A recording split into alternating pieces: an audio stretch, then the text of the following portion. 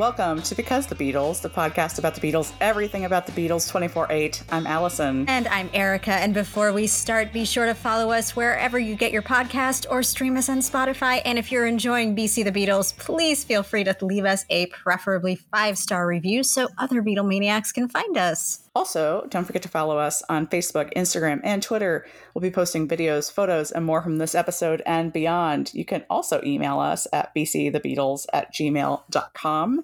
And shout out to everybody who has sent us a lovely email during our little hiatus. Okay, not so little hiatus, but, you know, while we've been away, we've got some good stuff. We're going to be posting some of it on our socials, so look out for it there. But before we do, Allison, I have a question for you. Uh-oh, what? Do you want to get back? Do you want to get back? I don't have the Abe drum intro to that after Paul says that, but yes, I want to get back, and I'm so glad we got back. Just like Paul, BC the Beatles got back. Just like Paul, when we were talking about making our big comeback, Eric, you texted me, and you were like, well, you know what we have to call it. And I was like, oh no.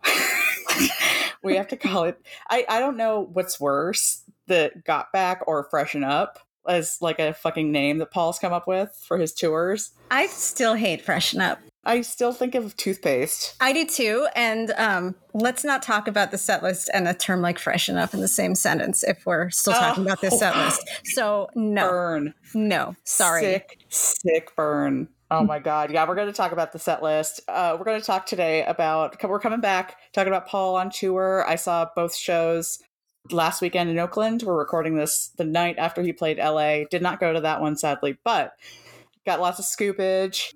We're going to talk about, set lists. We're going to talk about ticket prices. We're going to talk about everything you want to talk about. But before we do, a little bit of housekeeping, since we're back. Giveaways, guys, are also back. Very excited. Go to our website, bcthebeatles.com, and you can find out how to enter our giveaways, enter to win some fun prizes, some fun Beatley prizes. Super duper easy. There's lots of ways to enter. So go ahead and do that. And we'll be choosing our next winner right around Paulie's 80th birthday. Can you believe we're talking about his 80th birthday? No. Holy shit. And that date is June 18th, 2022, if you don't know already. It's coming up. It's wild. I can't believe it's already May. Where has the time gone? And this is our first episode since November, since Get Back came out. Just like when our podcast started, we did it because of Paul, because he had just released Egypt Station, because he was doing all that cryptic stuff online. And so we started this podcast. So it is only fitting that Paul gets back, and so do we. Yes, we don't have like a numerical calendar. We don't run on that stuff. Nope. We run on Paul calendar. So it's like the cycles of the moon. Exactly. Yeah, it's not like the Cyrillian or whatever. It's nope, it's all Paul. But, you know, since we've been away, I just want to mention something really quick that really has nothing to do with the Beatles, but it was definitely a reason why I felt like I needed a big old break from whatever I could get a break from, including Christmas, kind of wrecked the holidays.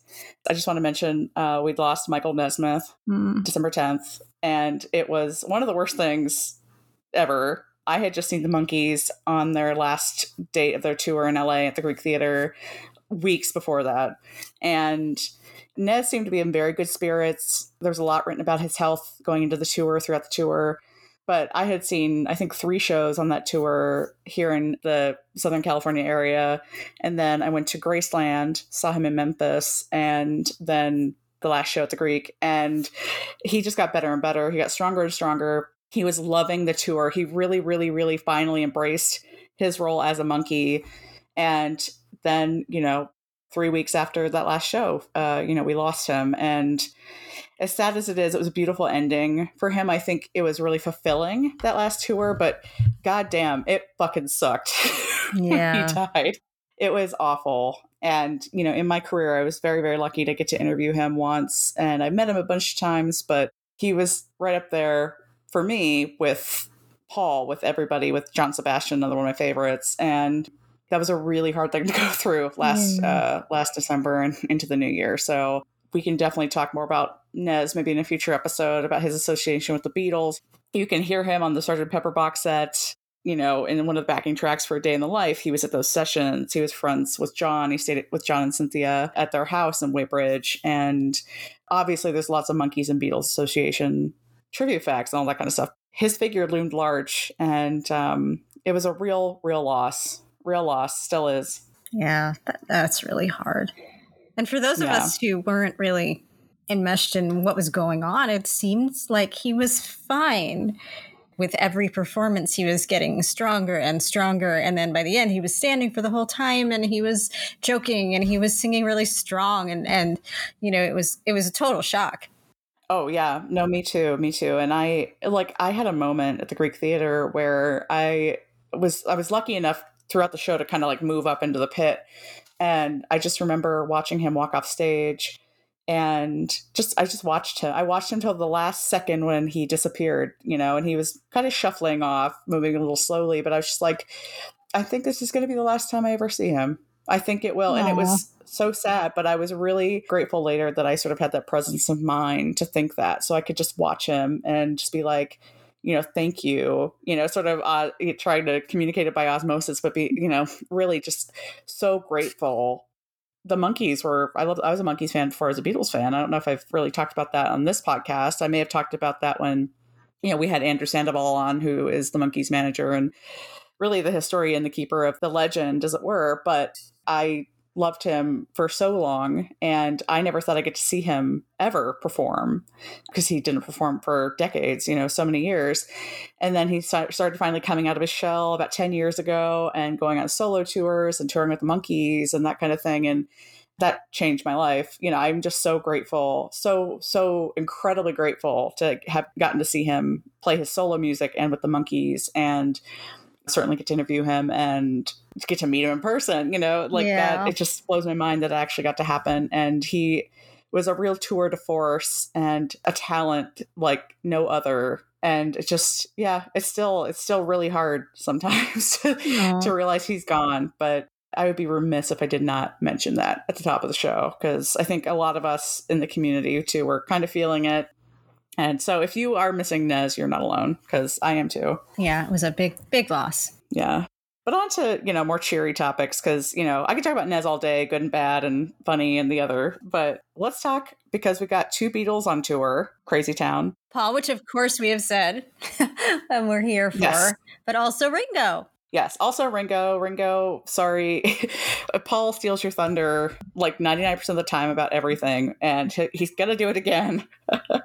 But Ringo is also on tour with the All-Star Band. So, and they have a lot of dates. I was just checking them out. Damn, Ringo is a busy dude, and he's older than Paul. Holy shit. Go you, Ringo. And he has never looked better. His fucking hair. Oh my God. Yeah, his hair is a totally new look for him with that little sweepy side over thing that he's doing. So cheeky. I know. There's some debate on whether he's, wearing a wig. I don't think so. It looks real to me. I don't think so. Yeah, it looks authentic. Looks like Ringo just sort of did what we all did and grew our hair during the pandemic. He always had the hair. There's no reason that if you had your hair short, your hair wouldn't grow. So I can't see any reason why it wouldn't be his hair. It's just biology. Yeah, he had a hairline. Right. If you have a hairline, your hair continues to grow out. So I think it's his hair. I love our science podcast. This is great. Mm-hmm, mm-hmm. We love science. And, Paul, I guess while we're on the topic of hair, I really wish Paul would have just kept Silver Maca. I was very sad when I saw him last weekend. I'm just I just really wish you would have just kept that fucking amazing silver look you had going on, Paul. He's not doing the full auburn. Memory almost full.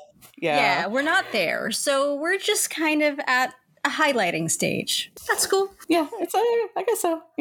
Paul, as long as you feel good about yourself, I guess that's all that matters. Mm-hmm.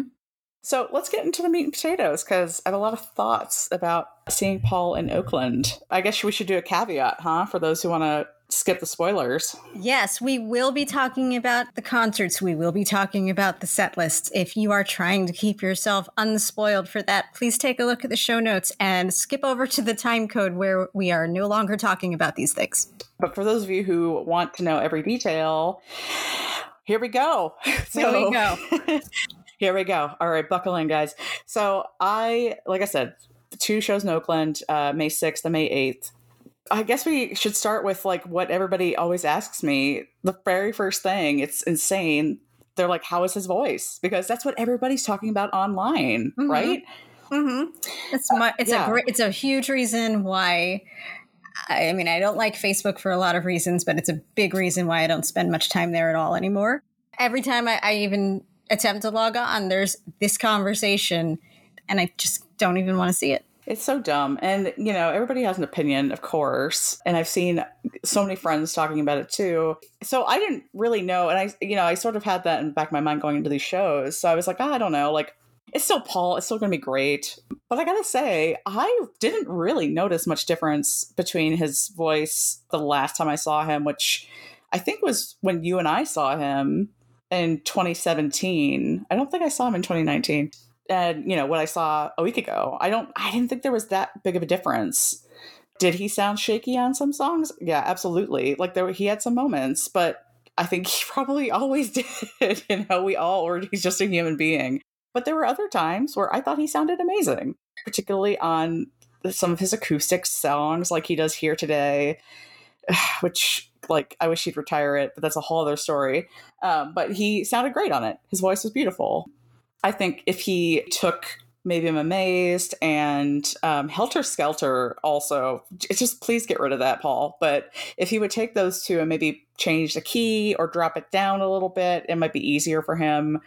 As far as I can tell, he still does everything in the original key, which is crazy. He probably has written 1,000 songs. Just swap it out for something that's in your range.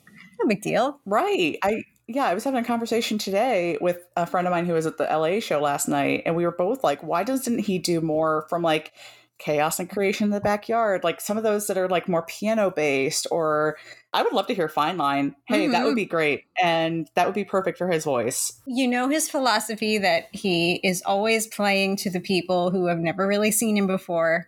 You know, these shows aren't really for us. Which is why he makes that comment about, like, I know everyone always goes to get a drink when it's time for the new stuff, but we're going to play it anyway. That's what we want. If it was up to me, I would never hear Hey Jude again, and I would only want to hear deeper cuts. But he's not doing this show for people like me. Yeah. And I was talking to somebody else. I don't remember who it was. Sorry if you're listening and I'm not crediting you for this genius idea. But they were like, he should do, I think it was my friend Drew. So there you go, Drew, you get a shout out. But he's like, he should do like a smaller venue tour of just like the deep cuts. And I'm sure it'd be $1 million a ticket. But like, I would love, oh my God, that would be insane. You know, and, you know, truthfully, he could probably pack out an arena doing deep cuts, because how deep is a Paul McCartney deep cut? You know, unless you're talking about the 80s stuff, like Press to Play, like, you know, kind of the stuff that gets ignored. You know, he could do even like level 2 deep cuts, like just a level below, you know, Live and Let Die and all that shit. And it would be so incredible. It would. And he would certainly be able to sell out shows like that too. Even more so, I think, because a lot of people, this tour especially, I think, are kind of turned off by the set list, because it is the same set list with the addition of the newer songs, which is wonderful to hear live to me. But yeah, the same set list he's been trotting out since like 2017. I saw the first show on the 2017 tour, which was in Fresno.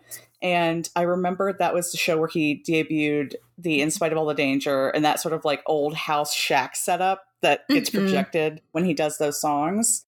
So it's definitely, but it's like the same set list for sure. And it's frustrating. It's like, Paul, you had 2 fucking years to like revamp your set list. Like, please, like, why? I know. And I understand, like, every new song you put in there, the band has to learn it. The lighting has to be created. The backdrop has to be creative. And if you're only doing, what is he doing? Like 12 shows or something this time, 15, like maybe you don't want to do that work for a new show. I don't know exactly what he's thinking, but you know, this band can obviously handle anything he throws at them. So totally throw something else at them. Yeah. Paul was saying on stage at Oakland that the band, he's like, the band was talking backstage, and they realized that it was 20 years ago in Oakland that they played their first show together, which I was like, oh my God, like, that was really exciting to me, because that was my first Paul show was that Driving Rain tour. And or Driving USA, whatever the hell, in 2002. Almost 20 years to the day that I saw Paul, because I saw him for the first time on April 29th, 2002, and then I saw him on May 6th. So that was really cool for me. Oh, what a nice little history thing going on there. I Yeah. know. And that band is killer. And, Abel Boreal just fills my fucking heart with so much joy. He's so Incredible. talented. And he just blows my mind every time I see him. Just the way, like, his vocals are insane. Obviously, he's a master percussionist and drummer. He's a little superstar. So that was, I always love seeing that band. They're great. Yeah. So before we get too far into the set list, so one other thing that has been a real talking point during this whole tour has been the insanity of the ticket prices and parking fees. This morning, actually, I just posted an article on our Facebook page. So we've been discussing some of the ticket prices and whether they're too high, whether, they're kind of keeping you away or not. I got very lucky, and I'll tell you guys what I did to get 2 floor tickets for about $500 altogether, which I can't believe it. And I was in the 10th row and the 12th row, respectively, for each show.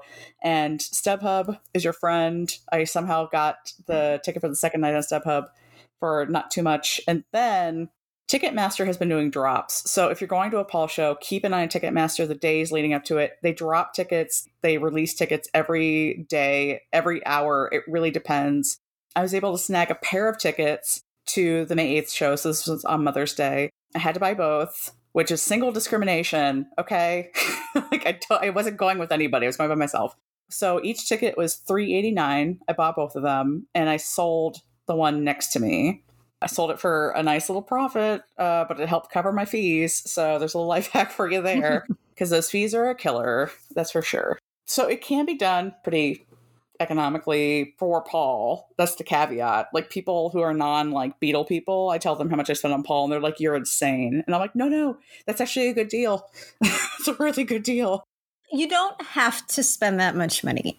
Just today, I saw one of the Florida shows had, nosebleed seats, but they were like $31 each.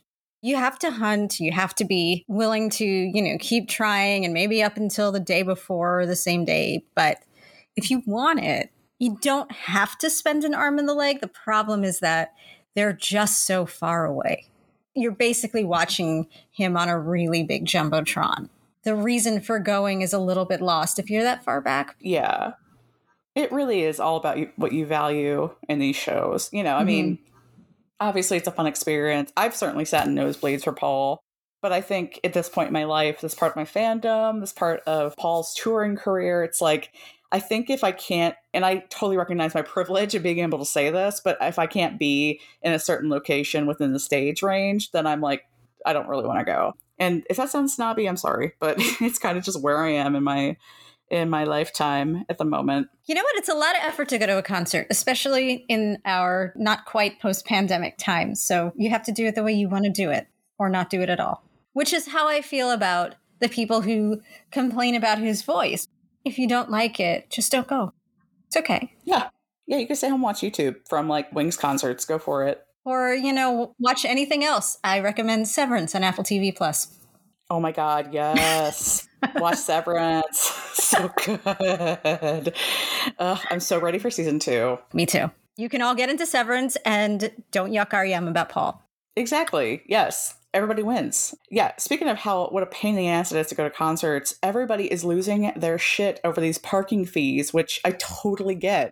And for Oakland, I didn't drive. I took a Lyft from my hotel, but it was I think the levels were $40, $70, $100. And then I saw a super VIP, whatever, for $250. Whoa. Yeah. And the Oakland Arena is actually not that big. The capacity is 19,000. And so this parking situation is not big. So I was trying to figure out, I'm what is this super duper VIP $250 parking? I could not see an advantage of it whatsoever, having gotten dropped off from my Lyft at the entrance to the arena, having to walk across the parking lot. I'm like, dude, even $40 is a lot, but there's really no difference in the parking. Anyway, I had friends that went to LA last night that had pre-bought their parking passes on Ticketmaster, and they were $77. Jesus. Unfucking real. And SoFi, which is where Paul played last night in LA, which is where the Super Bowl was, I saw the Stones there last fall, and parking was a nightmare. I mean, it just, that kind of killed it for me. I didn't go last night for a lot of reasons, but I sort of never planned to go to LA because SoFi is such a clusterfuck. The parking there is egregious, and it's a pain in the ass. Like, I walked a mile, not even exaggerating, maybe more than that, for parking for the Stones, and it was just a nightmare. It kind of ruined my whole fucking night, I'm not gonna lie. So it's like, yeah, like, it is a part of going to a concert. Parking has always been a bear, but it just seems particularly bad this go round, I think. But moving on to the show itself. So we talked a little bit about the set list. I'm going to dig into it a little bit because I was very lucky, and the first night and second night in Oakland, slightly different set lists. The first night, I believe he played We Can Work It Out, which I loved because I love that song. And second night, he played in place of that. He played I've Just Seen a Face, also amazing. No bones about those. Like, great, Paul. They can stay. Love it. As far as getting into the newer stuff, he played For You both nights. Loved it. Awesome. Thought it was Love great. it. Had a great time. And then he trotted out 2 from the new album. He played New one night, and then he replaced it with Queenie Eye the second night. Also amazing. So excited. And by new, you mean 2013's album called New, not the newest album, McCartney 3. Not McCartney 3, yeah. He did play for McCartney 3. He played Come On To Me, which I was just like, oh. It's like, you know, but honestly, I would take Come On To Me over fucking like Yesterday, which he did not play. Thank you, Paul. Thank you so much. That's amazing that of all of the usual standby songs, that's the one that he cut. Yeah, I'm kind of speechless because Yesterday fits so nicely right in the pocket of that like acoustical set he does when he like raises up from the stage, which was not that long. I think that was only like 2 songs. I think he did Here Today and he did Blackbird. Yeah, I think that was it on that big platform. So Yesterday usually goes right in there. I don't love Yesterday. I've never loved that song, but I understand why people want to hear it. Obviously, it's like Paul's most famous song of all time. I would have probably left that in and taken out a handful of other tracks. I would have too. I mean, especially what we just talked about his set list being geared toward not us. Right. You know, all of the people who are not us are probably dying to hear Hey Jude, Yesterday, Blackbird, Let It Be. You know what I mean? So that totally is kind of an egregious omission if it was my first and only time ever seeing Paul. I think I can do without Let Me Roll It or Letting Go. Oh, Letting Go, absolutely. Goodbye. Like, I mean, I enjoyed the horn bays, which I call them, those 3 cuties who play the horns now with Paul, the Hot City Horns or whatever. But no, Let Me Roll It. Come on. You gotta have Let Me Roll It. Like, I fucking love that song. That for me is like the quintessential seeing Paul live song. Really? It's not for me. The one what is yours? Jet, which he got rid of. Yeah, totally. I was just thinking about that this morning. I'm like, why didn't he do Jet? He hasn't done Jet for like 5 years now. Oh, damn it. Yeah.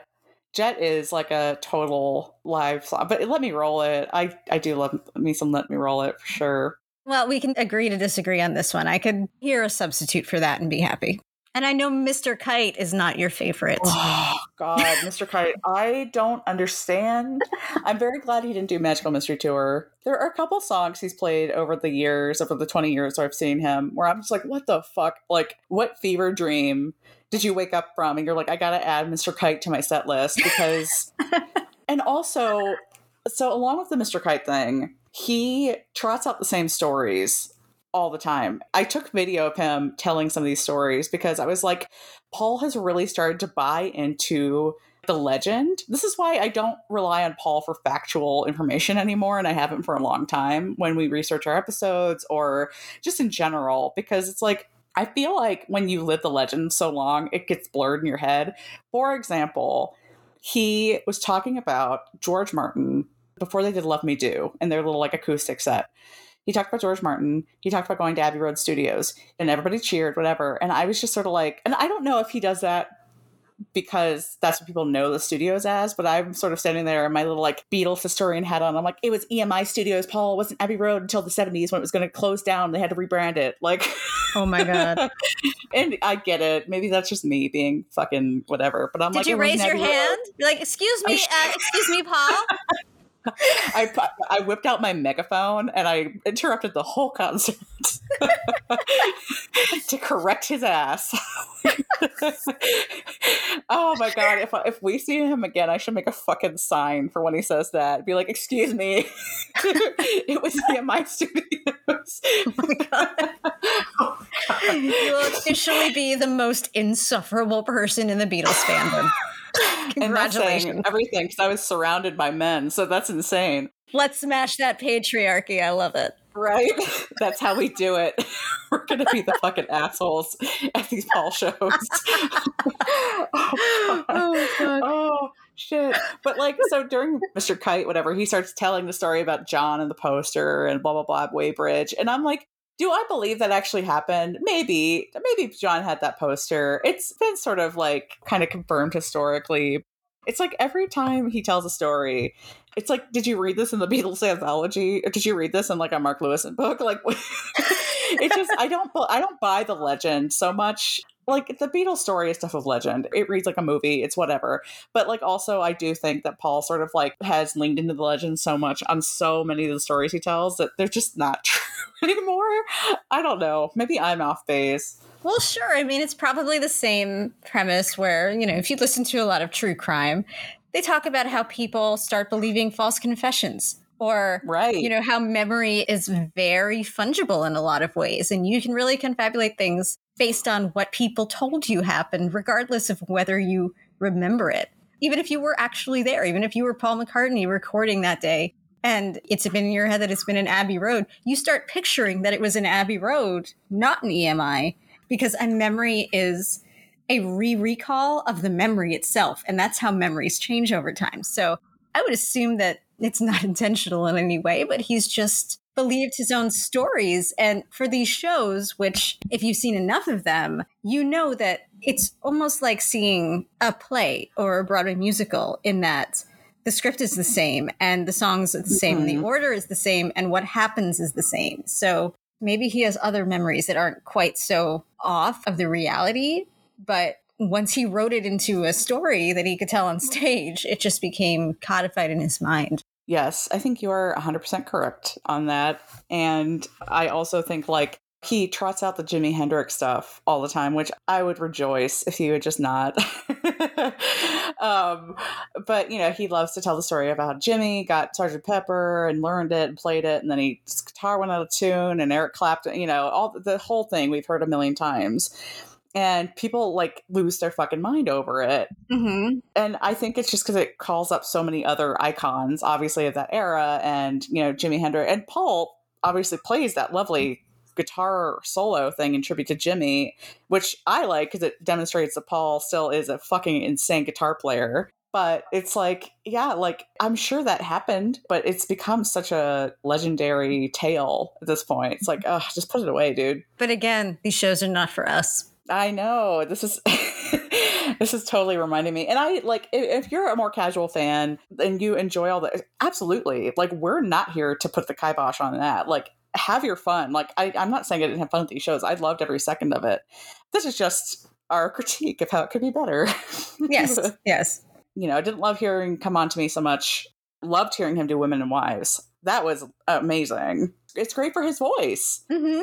That whole like tribute to Leadbelly thing that he's doing fits him so well right now. Yeah, it's so good. I wish he would have maybe done like Kiss of Venus in that little acoustic raised up set. That would have been really cool.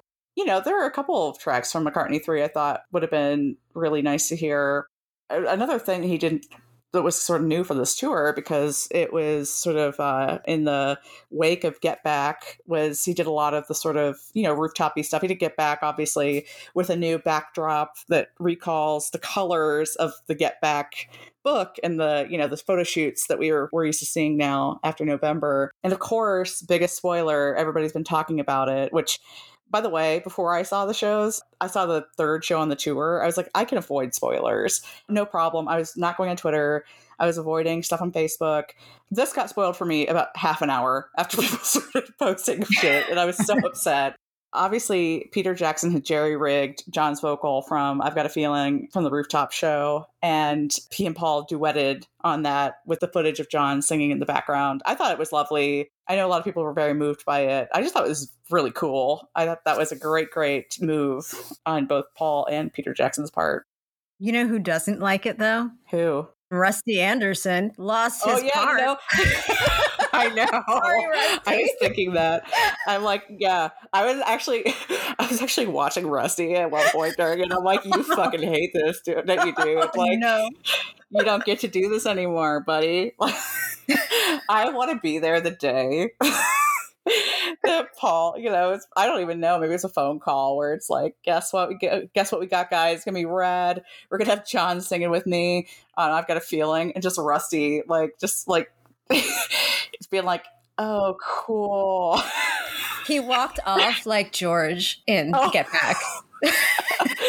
He did. He went home to Liverpool. He was like, I'm out. He and Abe had to have a serious conversation about how to get it back. I know. Rusty had a little tanty. I mean, rightfully so. Well, I don't know. It's John Lennon. You can't really fucking play with that, but yeah. True. This is all our fan fiction. Rusty Anderson is just fine. He didn't have a tantrum. This is our headcanon. It's not real. It's not real. No, I thought it was great. I thought, Peter Jackson put together some cuts too that they projected behind the band when they played Get Back and some of the Let It Be era shit, which was just cool. I was surprised there was not a little bit more considering how popular Get Back was and how recent it was. Yeah, that's true. I mean, I can only imagine it might have been expensive or time consuming, but I don't know. I mean, who knows? Like you said, Erica, maybe it's a pain in the ass to replace some of the graphic content. It's not like he's never done Two of Us or The Long and Winding Road in these shows. Yeah. He could have most definitely substituted out, I don't know, Maybe I'm Amazed. Yes, I would have been down with that.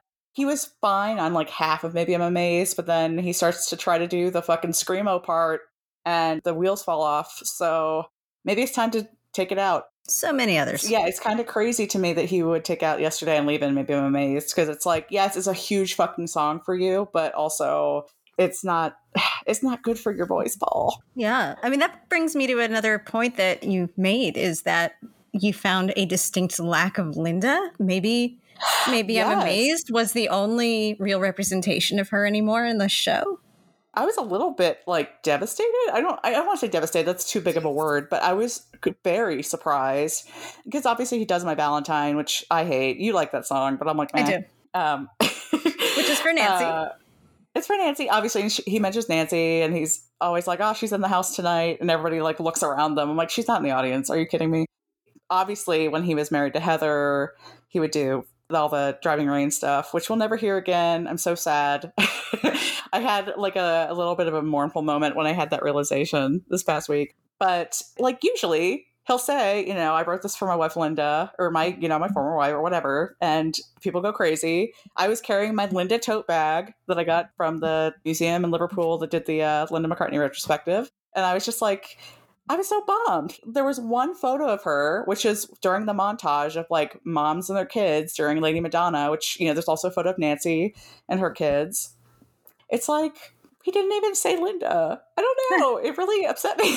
That is very upsetting. Right? I'm not crazy, right? I understand she's been gone for how long? 20 years? No, not 20 years. What? Wait.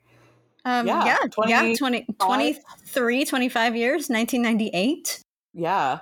Wow. Damn. Okay. 24 years. But that doesn't matter. I know I've been saying the show is not for us, but even the people who are not us, they know who she is. And whenever Stella talks about her influences, or Mary, she has a new cooking show recently, and they always talk about Linda. And there was a new Linda cookbook that came out this past year. It's not like she's forgotten in any way. And I can't imagine Nancy would be. I could see Heather for sure being like, "Don't mention Linda on stage." But Nancy was friends with Paul and Linda, back when Linda was still alive. Like they were like couple friends with Nancy and her ex-husband. So it's like I can't imagine like where this is coming from, where he just does not mention Linda. So how does he introduce? He doesn't. Yeah, he just goes right into it. He trots himself up to the piano and does this little like boom, maybe I'm amazed, and it's just nothing. Maybe if he did My Love, which, our buddy Rob Sheffield will be very happy to hear that he does not do My Love in this set. But like if he did My Love, he would mention that because that's blatantly, obviously, a Linda song. But so is Maybe I'm Amazed. Yes, I don't know. I just I don't like it. I don't like that either. It makes me want to make a Linda sign or something if we go to fucking, let's do it. Another show. Like I said, I have my Linda tote like both nights, and part of me was like, I want to hold that shit up during the part where he looks at the signs because he needs to see her face. He needs to see the face of his dead wife. Oh, that's nice. Remember who the fuck inspired this song. We remember. We do. Everybody knows we love Linda. We talk about her a lot. All the fucking time. She's our lady forever. Does he still do the whole George thing with something? Yes, he does. He does the fucking ukulele. He tells the same fucking ukulele story. It's actually really funny because he like acts like he just remembers like, oh, George gave me this ukulele. It's like, Paul, yes, we all know that. And you do too. Don't act like it just sprang to your mind. It's not for us. I know. I know. Sorry, guys. I'm very slap happy over this because it's just hilarious to me. Just how annoyed I am by all this. Again, love Paul, love the show. We'll see again. But yeah, of course he does the little something intro. And I remembered watching him this past weekend. It's like I remember him doing that in 2002, right after George died. Mm-hmm. And it was a huge deal. Huge deal. He had that ukulele and was playing it. And then the band goes into something with the full band, which is, I still think, really chilling for me. I love that moment when it transitions from the ukulele into the full band. Yeah, it's beautiful. Yeah. And another shout out to the band because I think Abe like doubles his vocal on something and it sounds like insanely beautiful every time. But yeah, he still does that. And he obviously mentions John when he does Here Today. And he tells stories about the Quarrymen during his little like shack set, as I call it. It was actually hilarious though, because he starts off talking about the Quarrymen and he's like, there were 5 of us and we made this demo and we decided like each of us would keep it for a week. He's told the story before in the press, but this is one of his newer stories he's developed for this set. And he's like, there was me, and there was John, and there was George, and there was Colin. And then somebody screamed for Colin, and he sort of side-eyed them, and he's like, you're screaming for Colin? And it was so funny. That's amazing. And I lost it. I thought that was the funniest thing where he's just like, you're screaming for Colin. Totally off script. It's so good. I'm like, damn, savage. I love it. And then he tells a story of where, like, they each kept it for a week, and then Duff, the drummer, kept it for 20 years. And I'm like, damn, he should have shaded Duff. Like, what? Like, what's he shading Colin for having a fan? So funny. So that was like, yeah, that was a highlight for sure. That's the thing about Paul and the stage banter and his stories and everything. Like, I understand what he's trying to do and give like the same experience to anybody seeing him for the first time, but he's so fucking funny off the cuff. Oh my god, totally. He's witty and he's very sharp. He's hilarious. He doesn't need to be that scripted. There are people who are very wooden and unfunny if they go off their script. He is not that, and he is better and livelier and more entertaining when, for example, he's telling his story about his perfect bagel, and I know you hate it, but oh my god, I can't talk about the bagel. I can't talk about the bagel. I don't think we've recorded since that bagel thing came out, or did it come out before? I think we might have mentioned it once, but yeah. It's everybody. It's crazy how many people have mentioned that damn bagel to me, like over the past like 4 months or whatever.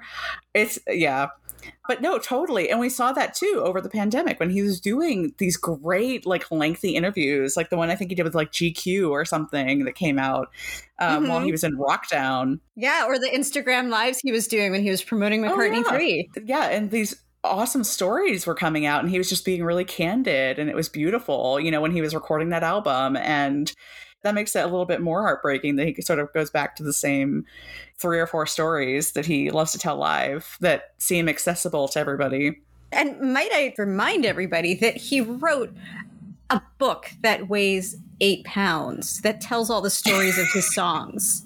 It's not like they don't exist. Yeah, with his blessing. exactly. Like they're around. He could tell other stories, but again, same experience for everybody. I guess, but it would be cool. I mean, even first timers, I think, would enjoy a Paul McCartney story, no matter what it is, you know. And if it's something, and like I was talking to somebody about, you know, him in the Jimi Hendrix story, and they're like, well, you know, it's Paul McCartney talking about Jimi Hendrix. I think it's fine. And I was like, okay, but I'm sure he has more than one Jimi Hendrix story. You know, it's like I'm guessing they probably met a few times. You know. Yeah. They had a lot to bond over. They're both left-handed guitarists. Like, there's a lot to go, you know, a lot to kind of like unpack there. They were Eskimo brothers. What? Oh, yeah. Shit, they were, weren't they? Forgot about that. If you don't know what that means, guys, that means Linda dated Jimmy, which she did. So, I mean, Linda got it. I love it. I love that for her. But yeah, so like open up your own book, Paul. Let's hear some other stories. I'm glad he didn't like talk about Let It Be, though. That would have just put me over the edge. I think if he would have told the Mother Mary James Corden story again. That's one thing he never intros that, which is nice.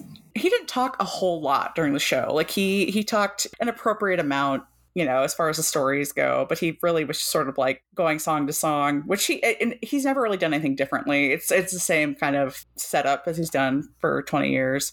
One thing that I was shooketh about, and I do not use that word lightly, he took a motherfucking sip of water on stage both nights. About fucking time. Yeah, I know. Because that has been such a big thing. The first night, I was sitting next to this family who, the dad and I were talking, and he saw Paul at Candlestick, the last pick at the stick.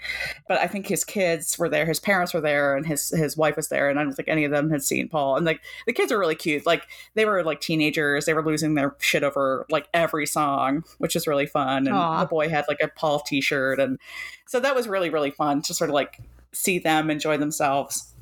You know, the dad and I were talking, and I'm like, yeah, you know, he doesn't take a break. There's no intermission, and he doesn't take a sip of water, and it's like crazy. And then like 5-6 songs into it, his guitar tech comes out with his next guitar and a bottle of water, and Paul takes a swig, and I was like, what? Oh my God. Like, it just blew my mind.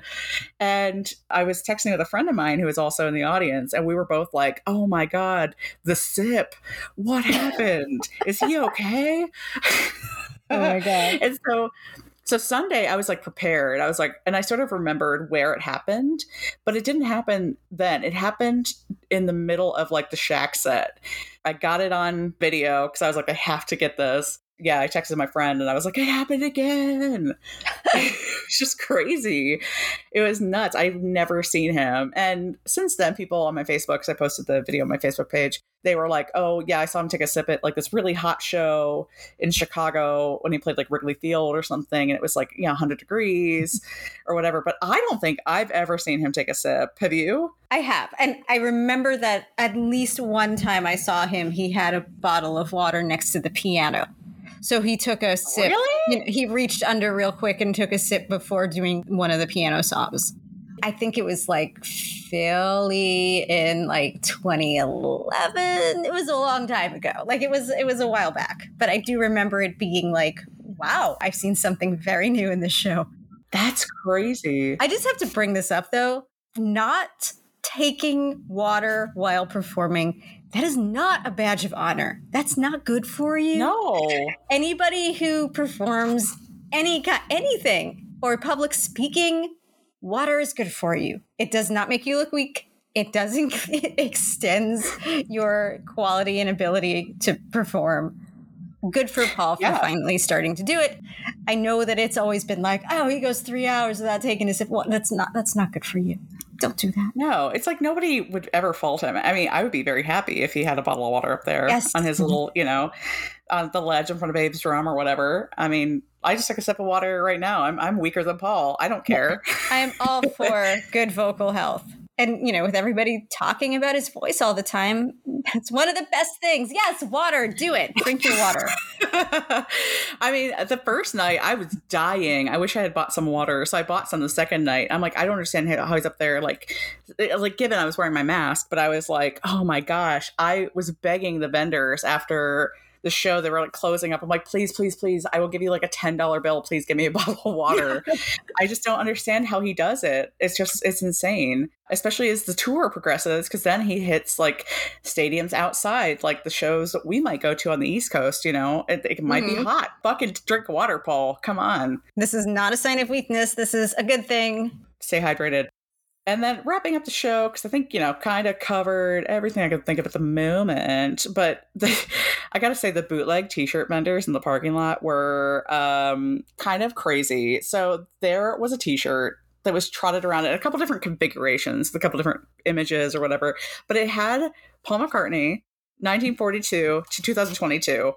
What? And did I not tell you this? No. Oh my God. Okay. Yep. So my friend Alex got one, and we'll share his image. He posted it on his Instagram. We'll share it on our socials so you guys can see it. It is insane. When I saw it, I was speechless. I was waiting for my lift, and the guy walked past me, and I just was like, my jaw dropped. I could not believe it. And then I started laughing, because that's obviously my response to everything. It's just to laugh. I mean, that's fucking hideous. It's crazy town. And I was totally going to buy one just for shits and giggles the second night, but I couldn't find one I liked. But I'll be damned, they all had the fucking dates on them. And I'm like, are you guys really doing this? Like, are you for real right now? I want to know which bootleg t-shirt guy was like, guys, I got it. Here's what we're going to do. Oh my God. We're going to preempt this. We're going to bet. We're going to take a gamble on this. And yeah.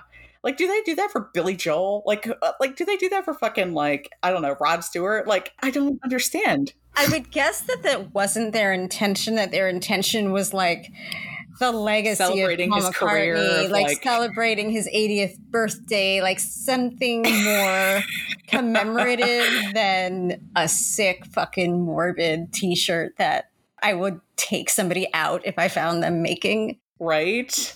Like, I couldn't believe it. And I tried to buy one, but just to fucking troll it, but no dice on that. No, you can't have that in your house. Like, you have that in your house, you have to burn it with fire. It's definitely cursed. I'm texting you right now a photo of the shirt that my friend Alex bought, which otherwise is an acceptable bootleg t-shirt. Look at that fucking shirt. The fuck? For context, guys, it has Paul McCartney at the top, then 1942 to 2022. 3 pictures of Paul. One is the Get Back photo that's on all the the Got Back posters and all that. Another one is that's like a couple years old, right in the middle. Like, it's Silver Macca. Mm-hmm. And then there's Beatle Paul on this other side. Then it has a signature, and that says Got Back on the bottom. Sorry, this is fucking crazy. Like, trying to revive Paul is dead? Ooh, maybe they're just truthers. I didn't have that thought, but it could be. Yeah, so that was a highlight. But I did end up spending $100 at the merch booth. So you got me there, Paul. You got me. I'm glad you bought one that celebrates his life and not his not true passing. Yes, I know. Especially after seeing this almost 80-year-old man rock the fucking stage for 3 hours. It's like, oh, this is a big gamble on y'all's part. He still got it, that's for sure. So, spoiler-free review, obviously go see it. I mean, I wouldn't expect too much from the set list if you successfully avoided all the spoilers so far, but it's what you want from a Paul show, I guess, because as we've learned through this episode, it's hashtag not for us. So it's it's good fun at all levels of Paul fandom. It is. And the point is not to see recording worthy versions of your favorite Beatles classics. That's not the reason you go.